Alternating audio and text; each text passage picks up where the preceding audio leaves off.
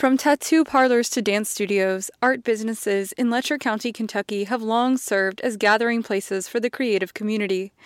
This past July, record flooding hit eastern Kentucky and forced many of these businesses to close. Months later, some have rebuilt, others have relocated, and some remain unsure of what the future holds.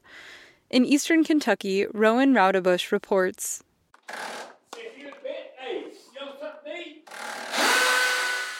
At Busy Bee's flower shop and dance studio in Fleming Neon, Bonnie Kinser and her husband are still rebuilding. Most of the old movie theater building has been restored, but the roof is still leaking and the contractor's drill continues to whirl. 4 months ago, Kinser lost everything here in 9 feet of water. It was the most devastating thing that you can even imagine, walking up and seeing the whole front of this building gone. Kinser had just renovated the building last year, and FEMA didn't offer any support. Kinser wasn't sure what she was going to do. She had just a small grant from a local foundation and her community to rely on. My dream has always been to have a school of performing arts for the kids in this area. And I thought it was destroyed. After the flood, crowds came and helped her clear debris and shovel mud. Throughout the rebuilding process, Busy Bees has had a lot of community support. Once we got started back, I knew we couldn't give up because we had too much of an investment here and because I love those kids. A few miles down the road on Main Street in Whitesburg, the Parlor Room Tattoo Parlor might never flip its open sign again. John Haywood, the owner and lead tattoo artist, is also a local painter and musician. He and the shop were a hub of the town's art scene. The sad thing right now is the flood really wiped out what was a major little cultural meeting spot. You didn't even have to want to get a tattoo to show up. During our downtime, we played music. Those are the things that are missed.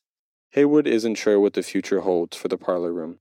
In the meantime, he's been operating from his personal studio in Macon, while he and the other tattoo artists focus on recovering in their personal lives.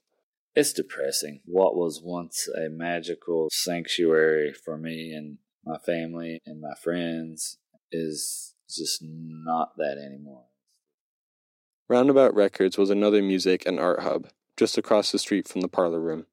Lacey Hale, a local visual artist, owned the store. After the flood, she spent days trudging through the thick mud left behind by 2 feet of floodwater. The night before the flood, I just finished hand printing 215 cards. Those cards were scattered just throughout the store, just drowned in that mud. The shop reopened months later at a new location 2 blocks up the street and out of the floodplain. It's been renamed Sisyphus Records. Hale says the decision to keep the shop open gets to the heart of why she makes art.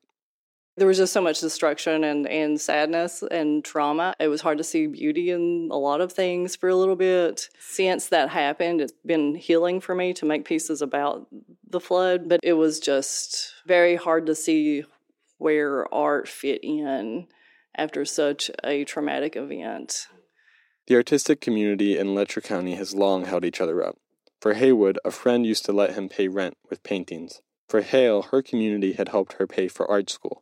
She says community support is still vital and made it possible for her to stay in Whitesburg. People were coming in off the street. People I didn't know were willing to get dirty, covered in mud, scratched up, had to go get tetanus shots, just because they wanted to help. All the days I was in tears because it was just hard to understand how people could be so kind and generous and not even know us. As these centers of the art community in Letcher County slowly rebuild, people are supporting each other and creating beauty again. Back in Fleming Neon, this generosity has made it possible for Kinser and her husband to bring Busy Bees back to life. God's given us back better than what we had before the flood. All things new. For WMMT, I'm Rowan Raudebush in Letcher County, Kentucky.